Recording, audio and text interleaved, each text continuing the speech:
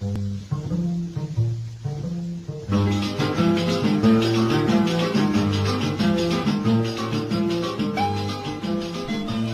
wonderful people of the world, and welcome to Season 3 of Go Out and Talk to Strangers.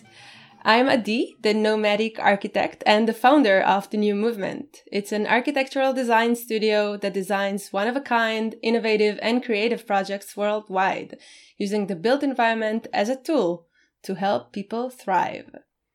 During my world travels, I'm constantly meeting incredible people. People who are reshaping the way we live, work, and connect. The reason I started this show is because I want to highlight the ones who are leading the way. This is the place where I host thought leaders, entrepreneurs, and founders of unique projects to share their stories and insights. I want to invite you to be part of the change. If you are looking for something bigger than yourself, if you also feel that we can do better, that standard is simply not good enough, you're in the right place. I hope you'll enjoy today's episode. And I'm very, very happy to welcome to the show David Abraham. Hi, David. Hi, Adi. Thank you so much. Oh, it's so wonderful to have you. Okay, check out this guy's bio. It's incredible. And I hope I'm going to do you justice. So David is Outpost's co-founder and leads the team's co-living and co-working growth strategy. A remote worker himself for more than a decade, which is really impressive. He seeks to create communal destinations with a sense of belonging that allows him to do what he did, find meaning while exploring new cultures while working. His career has spanned from Wall Street to the White House to Tokyo University. He is also an award-winning author on green technology and sustainability and led a non-profit that built clean water systems in Africa. Wow, David, this is amazing. It's a diverse background. It is. So let us tell to our listeners, the ones who doesn't know Outpost, what is it exactly? Sure. We're a network of live workspaces supporting a community of remote workers. We have currently 3 destinations in Bali, Indonesia, and we just opened one in Sri Lanka. And it's really exciting as we are in this, I hope to say, beginning of a post-COVID environment. Fingers crossed. To see that people are really searching for not to escape what they have, but really to belong to something new. And that's what's really empowering for us at Outpost. Amazing.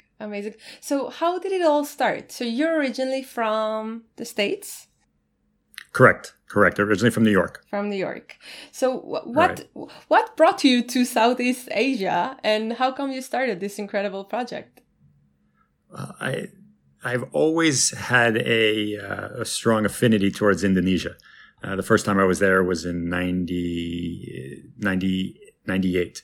Mm-hmm. And when I was there, I was taken by the warmth of the people throughout Indonesia, whether it was Java or Sulawesi or Bali. And I wanted to make some type of career move to Indonesia. I didn't know exactly what it was. And in graduate school, I studied Southeast Asia. I spent a good bit of time in Japan throughout my life. And when I was writing a book back in 2013, I decided to kind of hold myself up in Bali and Jakarta to do a bit of writing. And it was about that time during my travels while I was writing, I was working in a cafe in Tokyo. It was 2012, I believe, and was looking around and seeing a whole bunch of people working. And I knew what I was doing working in a cafe. I didn't have an office, but I saw all these other people who seemed like they should have an office nearby were doing some work. And it kind of dawned on me that if these people didn't have to be in the office to work, they didn't have to be in a cafe right next to the office. They could be anywhere. And that anywhere for me was a kind of a rice field in Bali. And so we set up a space for professionals who are growing their career to be able to find a place and a community to be a part of. Because what we've learned, or what I've learned in my travels, is that you can work from any desk. You can work from any chair, but what you really can't do is really sustain your soul if you're just looking for the physical environment. It's also that communal environment of people who share your values. Yeah, absolutely. So how was Bali back then? 2012, you said? 2012. The first time I was there was 98. And when I was there, there were less people. There was, to say that, it was a artistic environment. People, it was pre Eat, Pray, Love. So there wasn't that same overlay of yoga. It was pre-remote worker. It was a great space, a great place. But it's 2022, and it's still a great space, and it's still a great place. I think each place evolves over time, but really the culture is what has endured in Bali, and it has always been a draw for most people. Yeah, it always has that magical atmosphere. I don't know, whenever you say Bali, I think people have that very vivid image of nature, of colors and people, and yeah, just to be, even if for a moment, apart from a distant culture. I think that's an experience that we are seeking to have nowadays. The more that the world is becoming global, we want to go back to being glocal, which means to appreciate the uniqueness of places and cultures. And it could be such a beautiful experience to spend some time there. Right. So what is the average, sorry, you're saying? Oh, it's one of those places, to use marketing language, it's its own brand. Yeah. And it has those connotations may be slightly different to different people, but it does speak to an attachment to culture, an attachment to the environment, a slowing down, an opportunity to meet others and to shape your worldview. And that's all kind of bundled into Bali. And it was also one of the reasons why we chose that as kind of our launching pad. Mm-hmm. So how did you start? You just chose a place, you built one. What was your first move? So you realized, okay, I want to set up a place here for people who are remote workers, people who are free in mind and want to have a beautiful view of a rice field when they're working on their next book, like yourself. Okay, what was the first step? So it was my partner and I, about 2012, when we started to have the idea. Mm-hmm. And we were looking around for spaces that could inspire us. And also the reality of we didn't know what we were doing. To have the arrogance or the confidence to say, I want to go to another country that I don't know the language very well. I don't know the culture. I don't know the legal and financial structures. And I want to set up a business there. And I want it to be successful. It's a bit arrogant because it's hard enough to start a business in your own country, but to do it in a different country.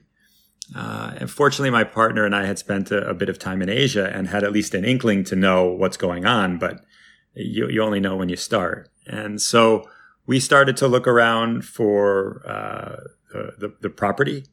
We looked for a couple villas and a workspace.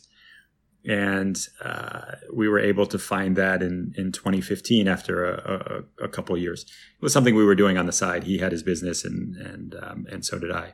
And it was something that we did as a side project even after we opened. It was between when my book was finished and when it came out to the market, it's about 9 months. And that's really when we set up the project. And it was supposed to always be a side project. And then about 2017, 18, we started to take it a bit more seriously. Opened up a pop-up location in Cambodia, opened up another location in Bali, and then started to take things, like I said, more seriously right into a year and a half later and COVID. Yeah, that magical time that we all remember. Right. Yeah. So when you were looking for that property, did you have something in mind, or was it more like a gut feeling? What led you into deciding to take one property over the other? I think, we did it all wrong. These are the best stories, you know that, right? Right. Yeah, we looked for the workspace and we found that. And we became very well known for providing a quality, a space to be productive. Mm-hmm. It was very important to me that the people who filled the space weren't the people who were just trying to figure out how to work remotely. It had to have a professional air to it. We wanted the people who were kind of doing it, were kind of making it, who were the trailblazers. And it was fascinating to see some of the people that we would get, people who had rice plantations in Brazil, and then people who've set up large businesses in Cambodia. And it was a fascinating mix of folks who were coming in, but people didn't know us for our living, our accommodations. Mm-hmm. And I remember it wasn't long after we opened, we were on one side of a ravine. And I was looking at the other side of the ravine, and there was a 12-bedroom hotel there. Oh. And I remember thinking, I'm going to look back and say, that's really what Outpost should be. It should be a hotel-style environment. And I wasn't exactly right. We weren't looking for a hotel-style environment.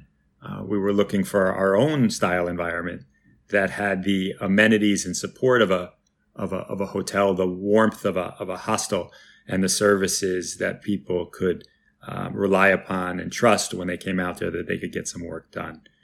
And wrap that all around of a community of travelers, of people who wander from Portugal to Bali to Brazil. And that's where Outpost really is positioned now. Okay, that's beautiful. Can you share with us a challenge that you had to overcome?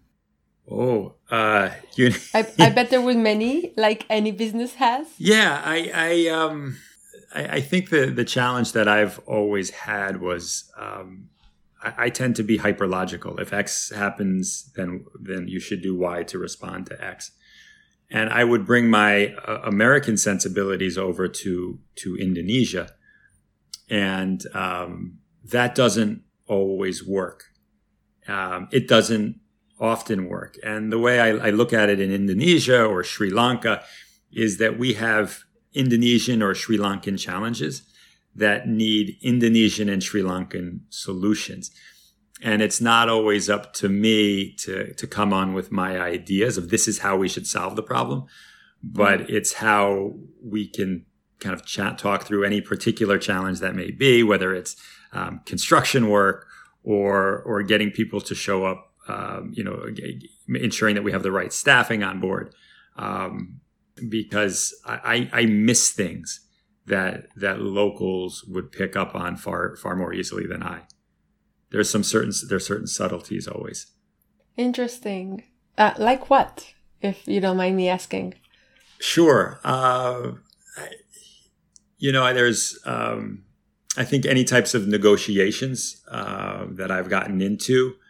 Mm-hmm. I often want to get to the numbers and the details first.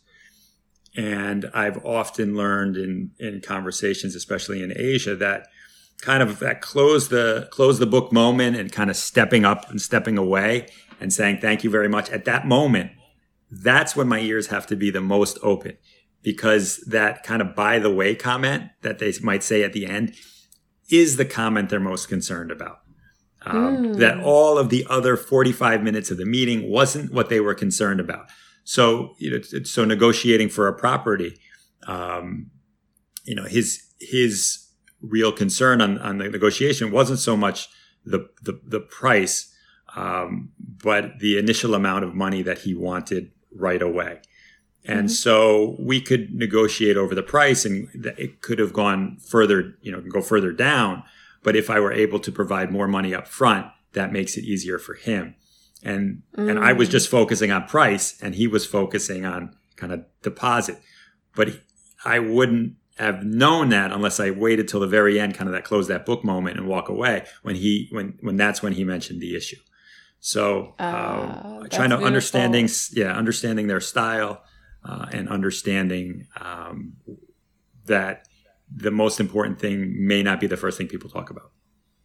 Okay, that's a great advice. Thank you for sharing that.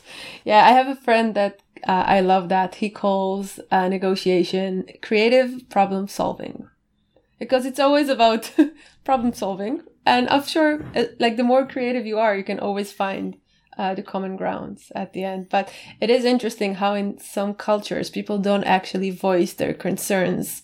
You said you spent some time in Japan. That's a completely different culture when it comes to speaking up what your needs are or what your concerns are.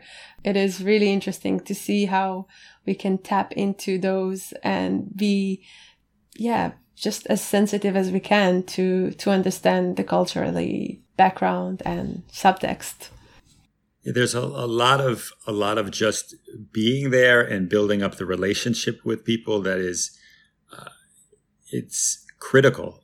I used to work in the Ministry of Economy and Trade in Japan. And when I left, I would keep in touch with my old colleagues.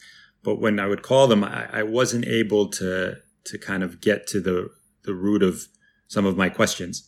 And I used to joke that it was far easier for me to go on Kayak, to buy a plane ticket, to take the flight, land in Tokyo, get a night room at the hotel, then set out for a 2-hour meeting with the team, then go back home, than it is for me to pick up the phone and get information. Wow. Because of the level of trust and being there. And that is something that's more unique to Asia. Now, I don't know how remote work changes that. It changes it fast in the US, but in Japan and Asia, there's always a being there. You can't underestimate just showing up. Yeah, absolutely. Yeah, in a way, it's because we are wired to connect with other people. And if there's something that right now we're communicating through a video call, and as much as I enjoy your smile and your facial expressions, I can see your body language and I can see your hands. And that's something that could affect how trust is built. And yeah, sometimes, an hour with someone in person could be worth, I don't know, like a month of calls. But at the same time, me also as a remote worker, it's just incredible. The connections that you can form and the amount of inspiration that we can share using those platforms. So I guess like everything else, it's about the balance and finding the right hybrid for us. Exactly. We've always, to me, you do need that in-person communication. Now, what's that frequency of it? Now that's up to the individual. Some people want to be immersed in an environment around people all of the time. Other people would be happy to come up once every 3 months and meet others. Now with remote work, for us, we're seeing an increasing role to support companies and teams that have historically been remote, but who want to come together. And so our role there is to really support and allow them to connect on a deeper level than they ever would have connected in the office. And so in this sense, that remote work really creates even greater connections when you combine it with the actual physical 3 days, 10 days bonding experience, because then you're knowing people on a greater level than just the water cooler talk, if you will. So we think that that's a great opportunity of remote work to bring people together when you combine it with the physical environment. Yeah, absolutely. So those 3, 5, 10 days experiences, how does it look like? For the teams that come out, the 3 days are very fast. It's more akin to, you're just landing and you're meeting your team. You're having a happy hour with the team. Next day, it's all kind of workshops. Then the second day, the second full day is trip somewhere, and then they're returning home. I feel that that's a bit of a rush. You're meeting a whole bunch of people. The 10-day experience where you can intersperse those types of things with meals at restaurants that you haven't been to. You can foster some deeper conversations. You're also starting to work with people. So you're working alongside them as you would in office, but then you start to understand their working style, so that when you're seeing them remotely, you know a little bit more about them, and you can kind of visualize what their style is. I found now through remote work, I know more about my team and my also the partners that we have here at Outpost. I know, maybe too much information. I know when they sleep. I know who's an early riser and who's not. And there can be, and I think increasingly it's more important to share more when you're restricted to all those things you were saying. You can't see all of the movements and the body language, and that has to be made up somehow. And to me, we've been, as a remote, partially remote company, to be able to share more, so that there become less hidden spots. A little bit more about people than you would typically in an office. I think that's an important role or important aspect of remote work to make it successful, is to be able to see behind the screen. Yeah. I absolutely agree. So do you think that now it's like we can see two trends, right? If you look at it, the bigger picture, right? So many people that before the pandemic said, oh, I wish I could do what you do, right? I wish I could work remotely. Now they can work remotely. They had no other choice. But now then everyone can work remotely, and they had experience working from home. They felt so lonely and craved human interaction because they weren't hanging out in cafes and co-working spaces. They were just like isolated in their apartment, which is not a good experience. Just seek to find that human interaction again.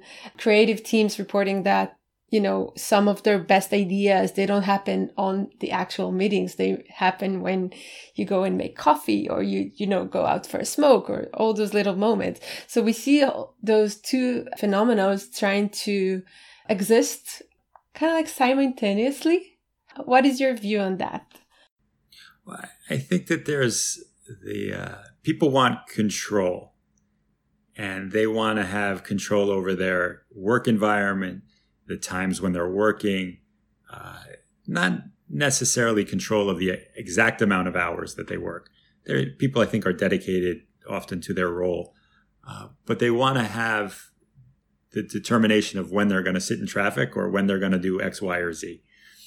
And then there's that competing need I think it's a competing need for belonging.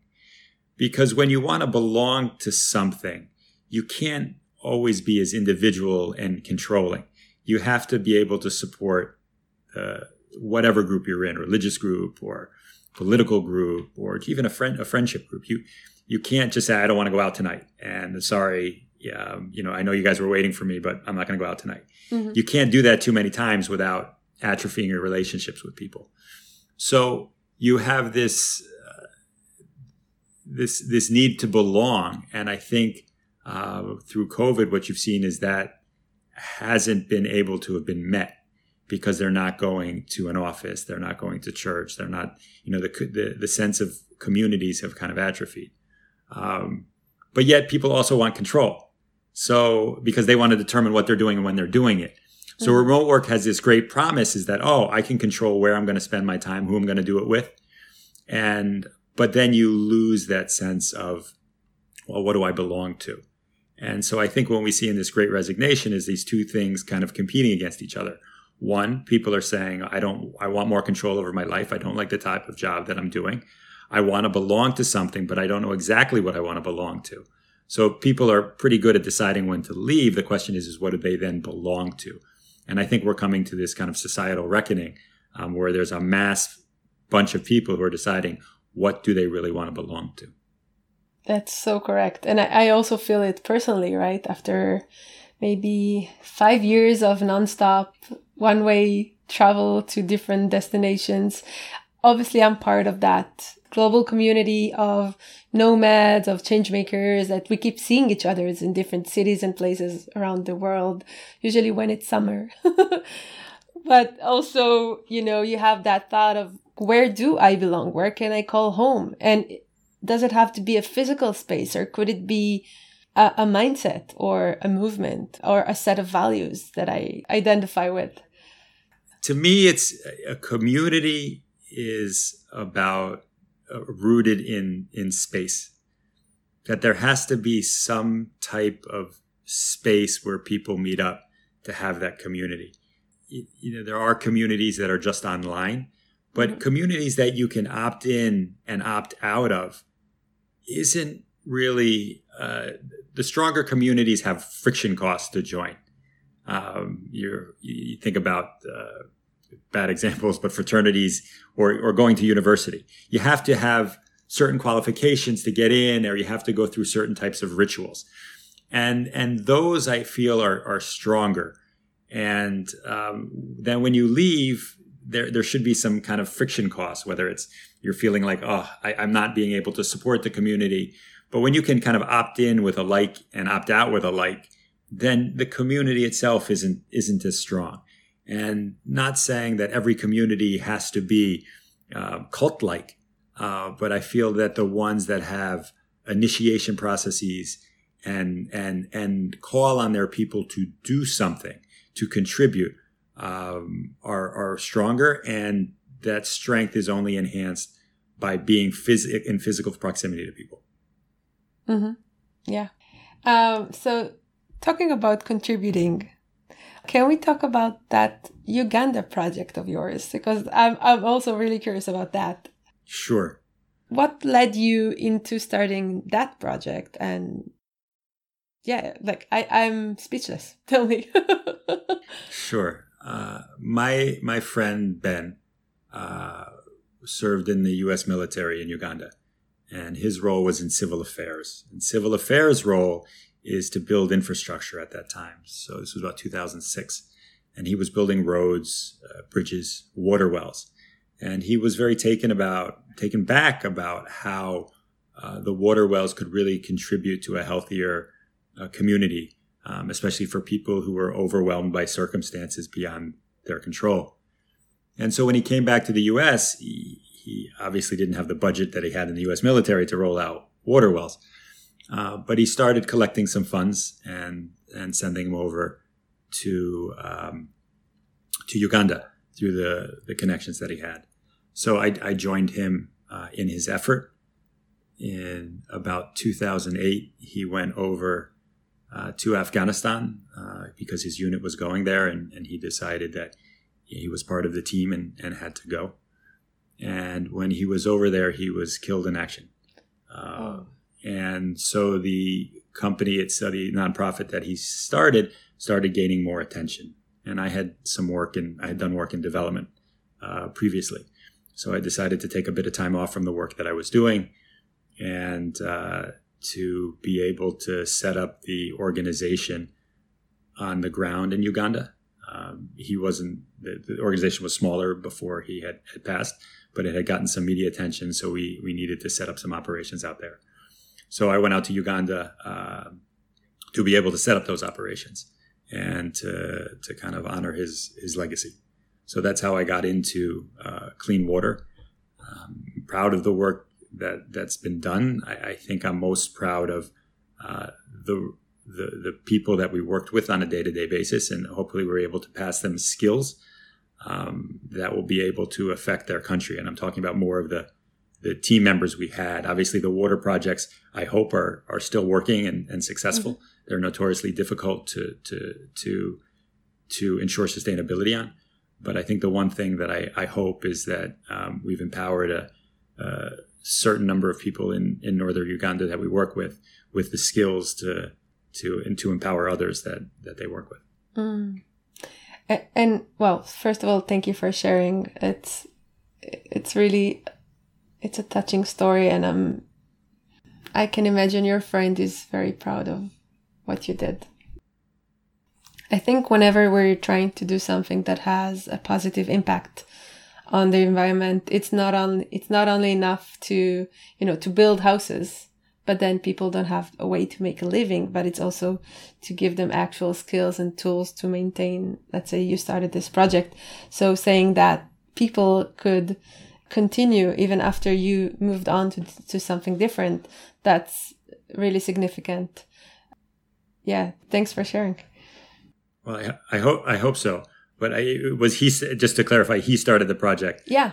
It was his efforts. I came on board for a little bit to pass it on to someone else who could continue. Mm-hmm.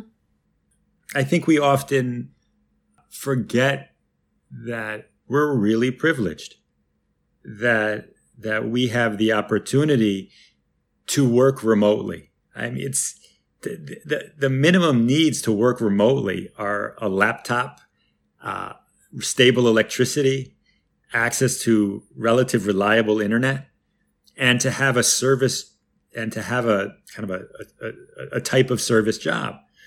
That's not most of the world. That's not how people live. We have a privilege to decide that we work remotely, that we don't have to grow our own food.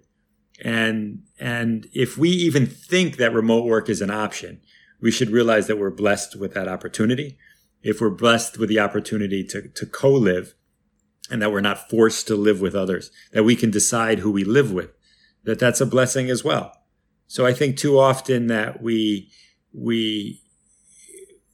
don't like our job and we can leave. And again, that's another blessing that you have that opportunity. So it might feel like there's a whole bunch of pressure being put on you and you can't choose your exact lifestyle. But remember that you do have some choice, and that should take some comfort for you, is that because many people can't. And I remember thinking when I was in Canggu in Bali, and I was at a cafe, and it was about 1:00 in the afternoon, and a gentleman, I guess around 23 or 24, was having a beer with someone, and he was basically saying everyone should be able to work remotely. If you're not working remotely, then what kind of life are you leading? You can choose to live remotely. And I think he was speaking to his driver at the time. And it just made me think, as he was having a sip of that beer, the person who was on that factory line didn't have a choice to work remotely.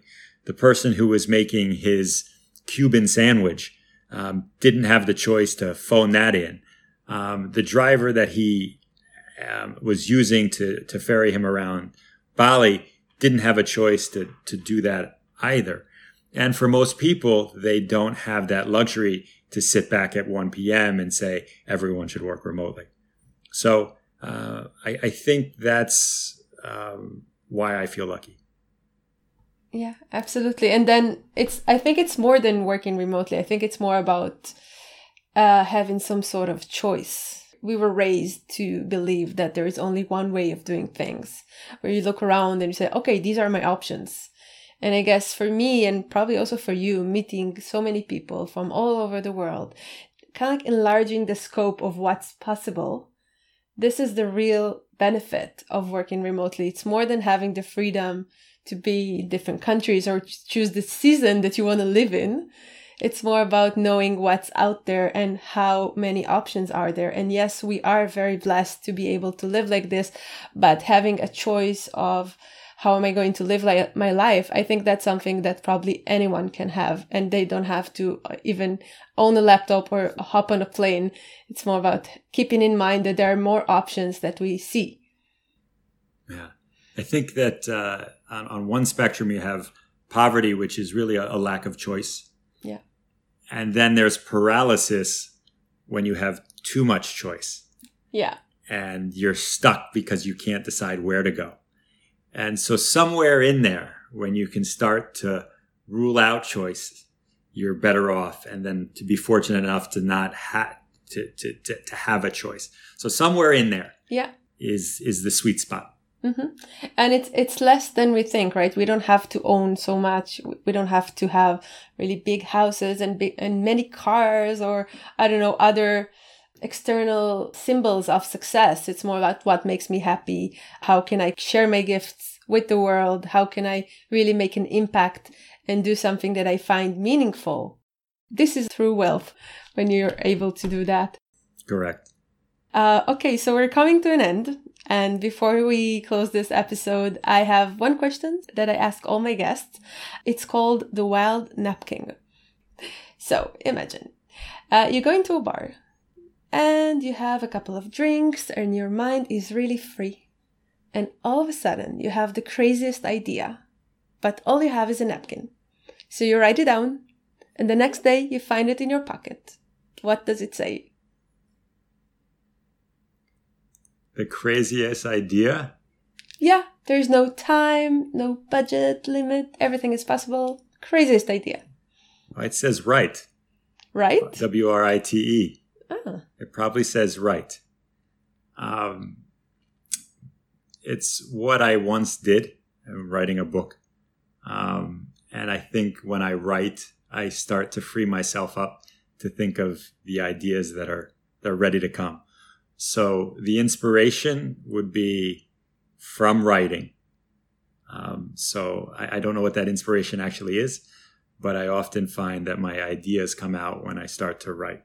So I write to think. Okay, so you have to write another napkin to get to the crazy idea. That's what you're saying. Right. Yes. I mean, there are all kinds of crazy ideas that are brewing in my head.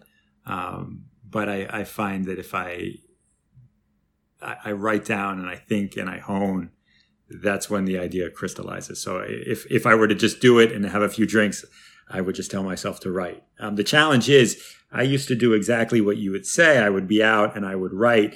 And I remember writing on my hand something that was important. And then I would go to the gym and then lo and behold, the idea is gone. Or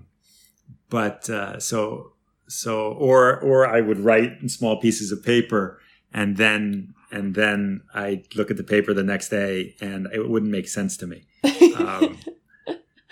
That would happen when I would travel and do research. But anyhow. Amazing. Thanks for sharing. Okay, so anyone, if you want to develop an interesting idea, David's advice is write about it. Just brainstorm and see how that goes. Anyone who want to follow you and Outpost's activities, the best way to connect with you would be on Instagram and Facebook. Is that right? Yes, our website is destinationoutpost.co. Our Instagram is Destination Outpost. Amazing. I'm also going to put the links in the show notes. And I want to thank you again for being my guest today and sharing your beautiful story and insights with us. Thanks, David. Thank you for having me, Adi. It was my pleasure. And until the next time, everyone go out and talk to strangers. Thank you very much. Hi again. I hope you liked today's episode. If you learned something new, make sure to pay it forward and share it with someone in your network that might like it as well.